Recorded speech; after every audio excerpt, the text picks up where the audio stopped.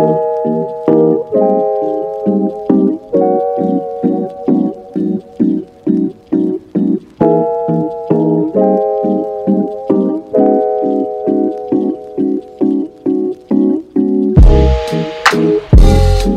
to the Honey Drop, your all-access pass to the Hamilton Honey Badgers.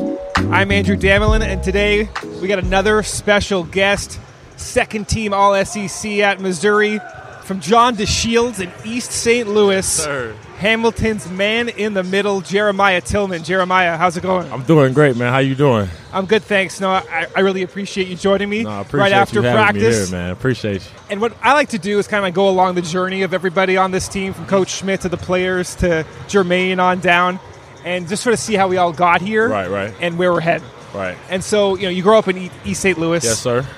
I know you took up basketball kind of later in life, but you started out as a wrestler. Yes, sir. In middle school. What drew you to wrestling? What kind of wrestler were you? I just really, honestly, I wasn't playing basketball. I wasn't even thinking of it, really. So I was literally just found something to do at school. I just wasn't trying to be bored. So all week I was going to practice and wrestling practice, but I never actually played a game. But, just being outside with my friends, that was something normal I was doing, just wrestling.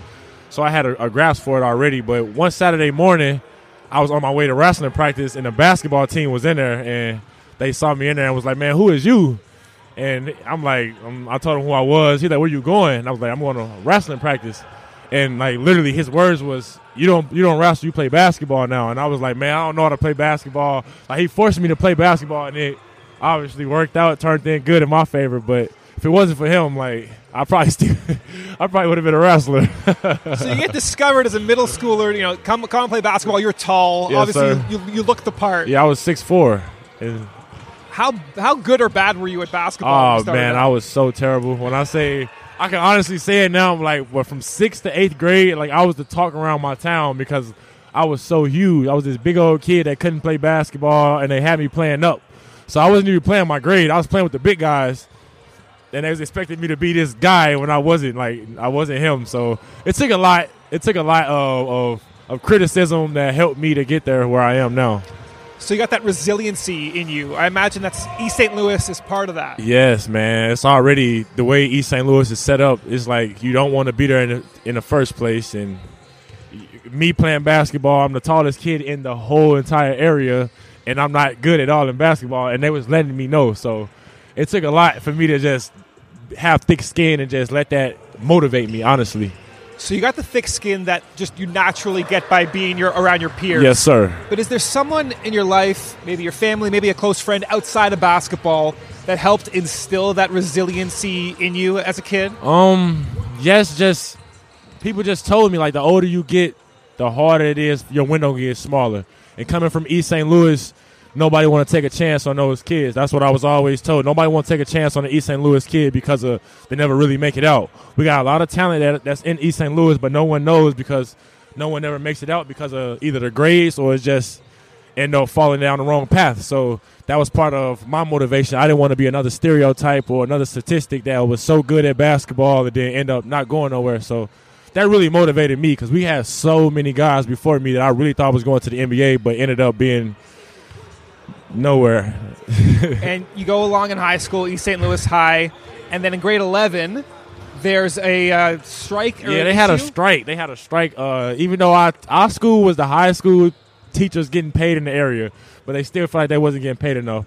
So they went on strike, and that forced me to go to Lalamere in Indiana. So I played with Brian Bowen, a lot of guys. I even played with Brandon Cyrus. He's from Oakville, so that's my guy. Nice. I got to give him a shout out him, yeah. But I played with a lot of guys. We went all the way to the national championship. I ended up getting hurt.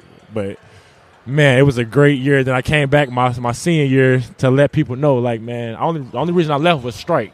Like, I'm showing people, like, you can make it out of East St. Louis. So that was my reason of going back, to show people, like, you can make it out of East St. Louis and let me be the way and let people look up, like, oh, he did it, I can do it too. Like, you feel me?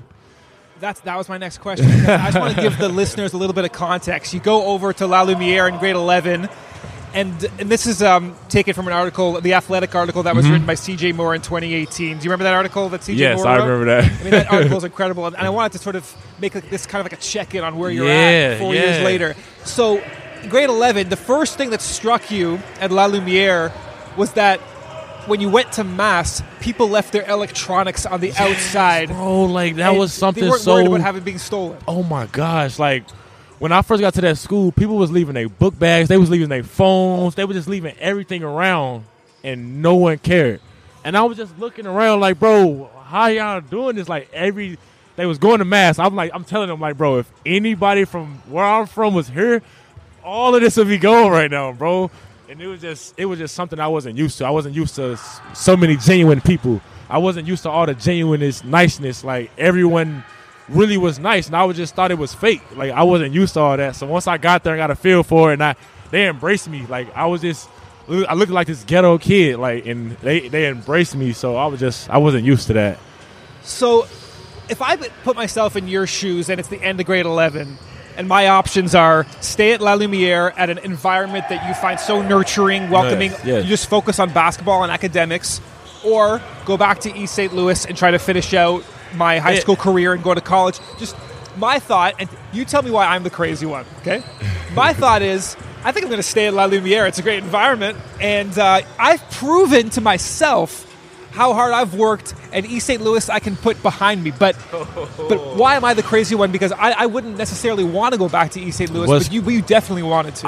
I agree with you now, because it's like, man, if I would have stayed, I'd probably be somewhere totally different right now because they won the championship the next year. The year I was there, we got second. Then the next year, they actually won. And the only reason we got second is because I hurt myself 1 minute into the game. We would have won that game. We only lost by 1 point. Come on now. So, like I said, I wasn't thinking. I was just like, man, I got to go home. I already had a kid as well. I had a kid on the way. So I'm like, I got to go home and just this is part of my journey. This is part of my legacy. I want people to know, like, I graduated from East St. Louis, Illinois, and I made it to the NBA. I'm going to have a story to tell. But then now when I look at it, I'm like, man, I talked to my dad. I'm like, bro, I should have stayed at La Lumiere.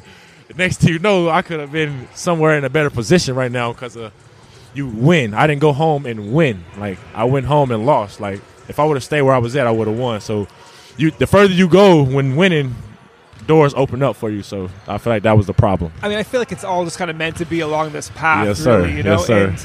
And you come back to East St. Louis, and you mentioned how difficult it was as a kid, and you can't fishbowl when you drive around. You can't drive. No, if you go to East St. Louis, you're not going to see no regular windows. Every window is tinted.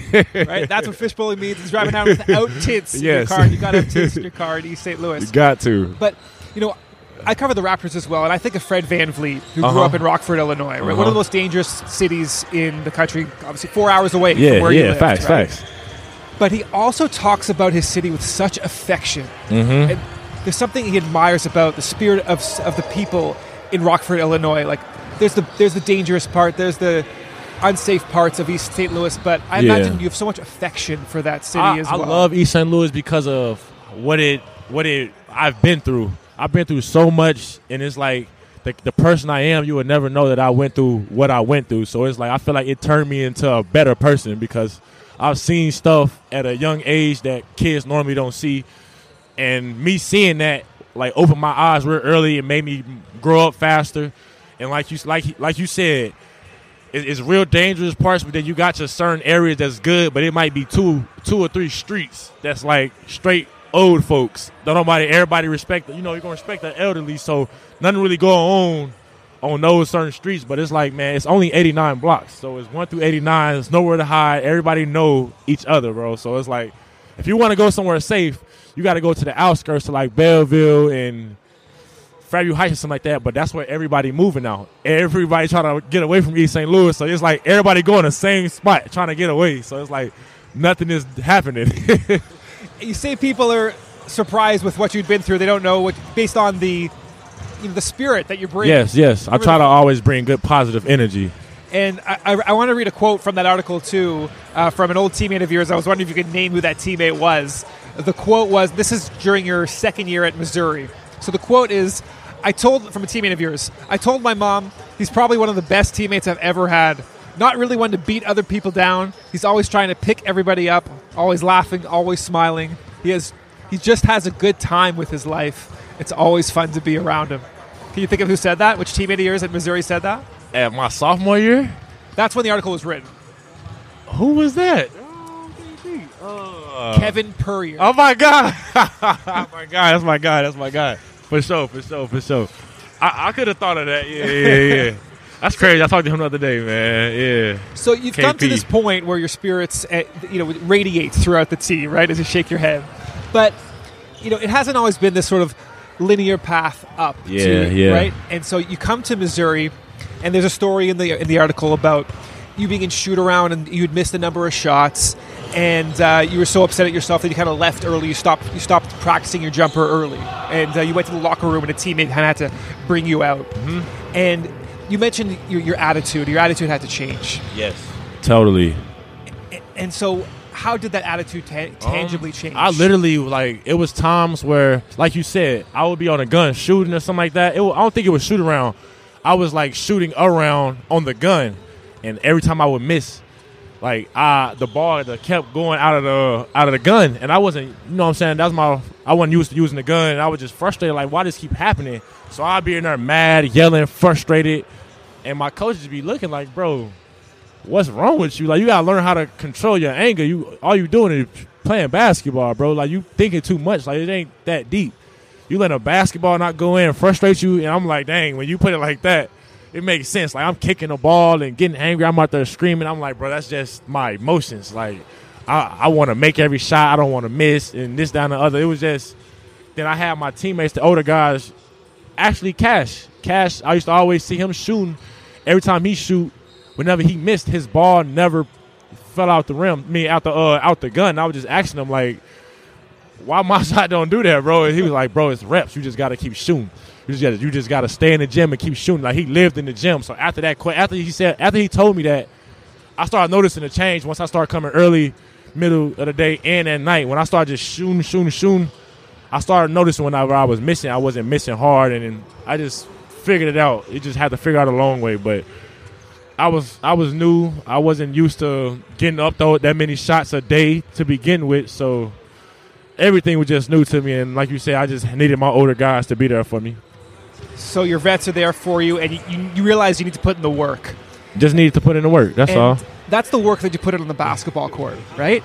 And the other work that you put in, and I was wondering if you're still doing this 4 years later, is after your first year, you saw a counselor about just the mental side of the game. Yes.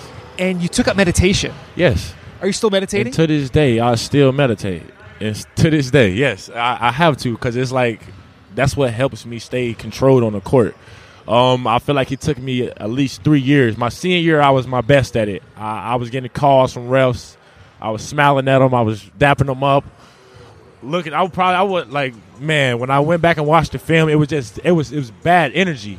Every time I got a call, I was angry. I'm making faces. I'm like, bro, no, I didn't like the way that was looking on me as far as my image and my character. I'm like, that's probably why I'm getting a call. So I just had to change the way my character looked and show people I might have all this emotion on the court, but it's that's not actually me. You feel me? So it just took a long time. But yes, I still meditate to this day.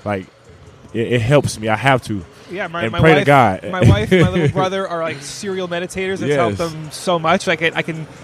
People are skeptical about it. It's not like Western medicine. It's this Eastern thing. I don't know, if it's a mind thing, but if it helps you, it helps you. But it's helping me. Yeah.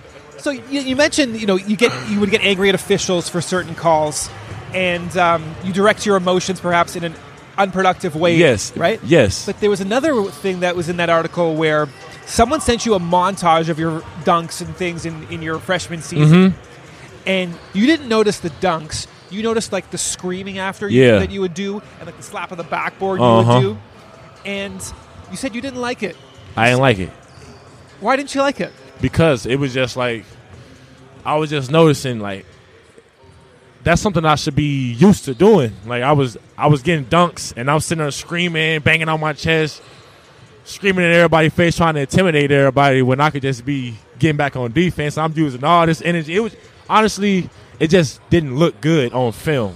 When I was watching it, I'm like, man, if I'm saying it, who else probably saying this about me? So I was just I could still scream and be aggressive, but like the way I was going about doing it, it was like a little too much. So I just had to clean that up a little bit. That's all. And your head coach, Conzo Martin at Missouri. Yes, sir. Initially, he said he was cool with the emotion. Yeah. But, I suppose he obviously knew that this was going to get you better to sort of recenter yourself.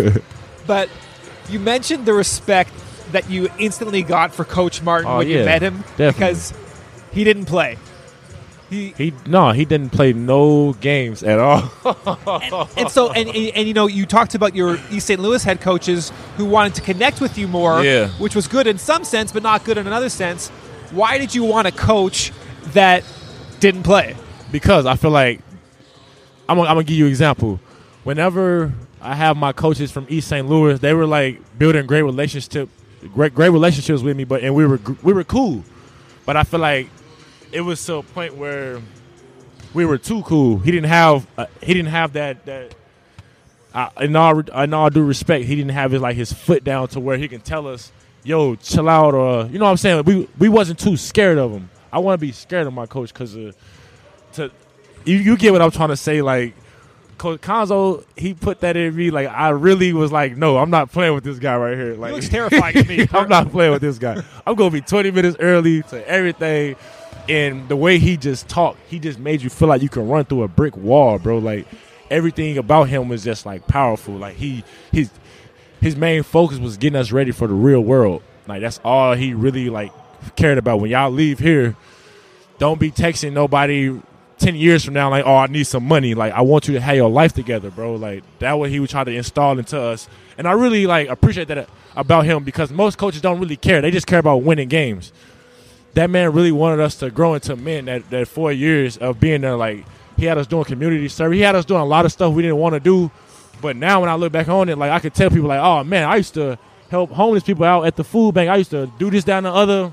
I used to go out through the community and just do stuff that I wasn't comfortable doing, but I was leaving an impact on people. And I still, to this day, have people from Missouri that actually still reach out to me like, man, I wish you was still here. That kind of be touching me, bro, because it's like I did leave an impact at Mizzou. And it's part of that was because of him, bro, because he had us out in the community so much. And you grew up with John DeShields, and he was up 5 minutes away from literally. you as a kid. Probably not even that. Probably wasn't even probably a 5-minute walk. Yeah, but yeah, literally, John DeShields was literally like a 5-minute walk from where he was at, and that kind of was part of the reason why I went to Mizzou too. I'm like, he's from home, like. He's from home. Like, come on now. And so, he's the guy that doesn't play. And I watched a couple of Zoom press conference of him, and you can tell by that deep baritone voice, the guy doesn't play. And, I think one thing I respect about him is, like, he stand on his principles. Like, he doesn't let nobody, far as, like, out of his character get in the way of his life. Like, nothing he's going to do is out of character. Whatever he do is his decision. Like when I first got there, he told me like, don't expect no bread. I'm not with none of that. Like I'm not paying you. Even when I went on the visit to meet with him at dinner, he didn't even pay for the food. Like he got separate checks. He like, I'm going about everything the right way. I don't want my name caught up in no drama as far as like people getting paid under the table. He like, no, that's not me. So don't expect that. I'm like, I respect that, coach. I wasn't gonna ask you, of course, but like he let it be known up gate. Like if y'all want. Y'all can leave now. Y'all can leave now because I'm not doing that. So I was like, yeah, he's about business. Yeah, and it's funny. Like I think Coach Schmidt, I mean, he's about business, but he's nothing like Coach Martin. I mean, I've known Coach now for a couple years. I've covered the team a couple years, and like he's been a Raptors 905 coach since 2017, and I covered the team for 5 years as well. Right. So I wouldn't how say. You remember that, man? I wouldn't say Coach Schmidt plays. There's no way he plays, but he doesn't seem nearly. He doesn't seem scary to me at all. So, like, what with Coach Schmidt drew you here, and what he doesn't play. He's not scary. Well, how does he inspire you? Man, he inspired me to like just be. He bringing me out like far as my game. He actually one of the first coaches that tell me to do something and really stand on it. Like he really want us to get better. Like when I first got here, he was telling me to do stuff that coaches normally are telling me to do, but once I get there, they like, nah, just pick and roll. Just pick and roll. He like, man, get the ball off the rim and dribble it up the court a couple times, shoot the three. He like, bro, what are you doing? He like, play ball. Like he want us to get better. And I was just looking at him like, seriously? He like, yes. Like, and he very understanding. He played the game. He been in our shoes before. He very willing to work with us. It's like everything about him, great character, positive vibes, and even when he's like angry, we respect. Like he like you said, he's not a Coach Martin, but we all respect that man. Like from day one since I got here, like I respect him for giving me this opportunity. I don't feel like he's none of my East St. Louis coaches for where I can just try to, like I said, with all due respect, walk over nobody, but like because that's not me.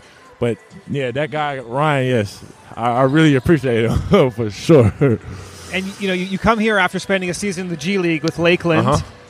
I didn't actually research who your coach was there, but you turned pro after 2021. You're only a year into this journey. Yes, sir. And I imagine everyone when they start, at their freshman year of college, they're like, I'm going to be in the NBA after my freshman. That's my sophomore season. That's all I was saying.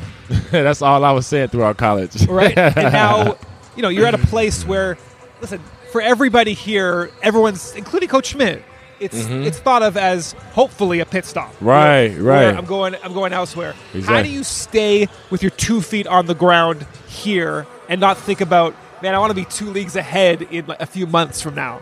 Man, I'm just using this opportunity to get more film on tape, to stay in shape, and of course, to collect some money. But I mean, I'm here. Like I can't be worried about what's in the future, what I done did in the past. I have games to be worrying about here. I can't be worrying about summer league, even though I'm going and stuff like that.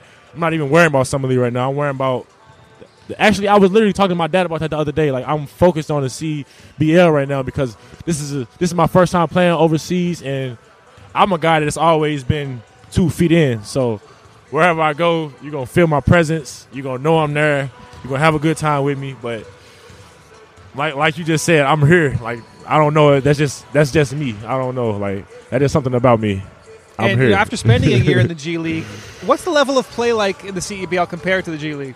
I just feel like the level of play is definitely very competitive. It's still there. It's just the only thing that's different as far as the game rules. The level of play is still there. They can play over here.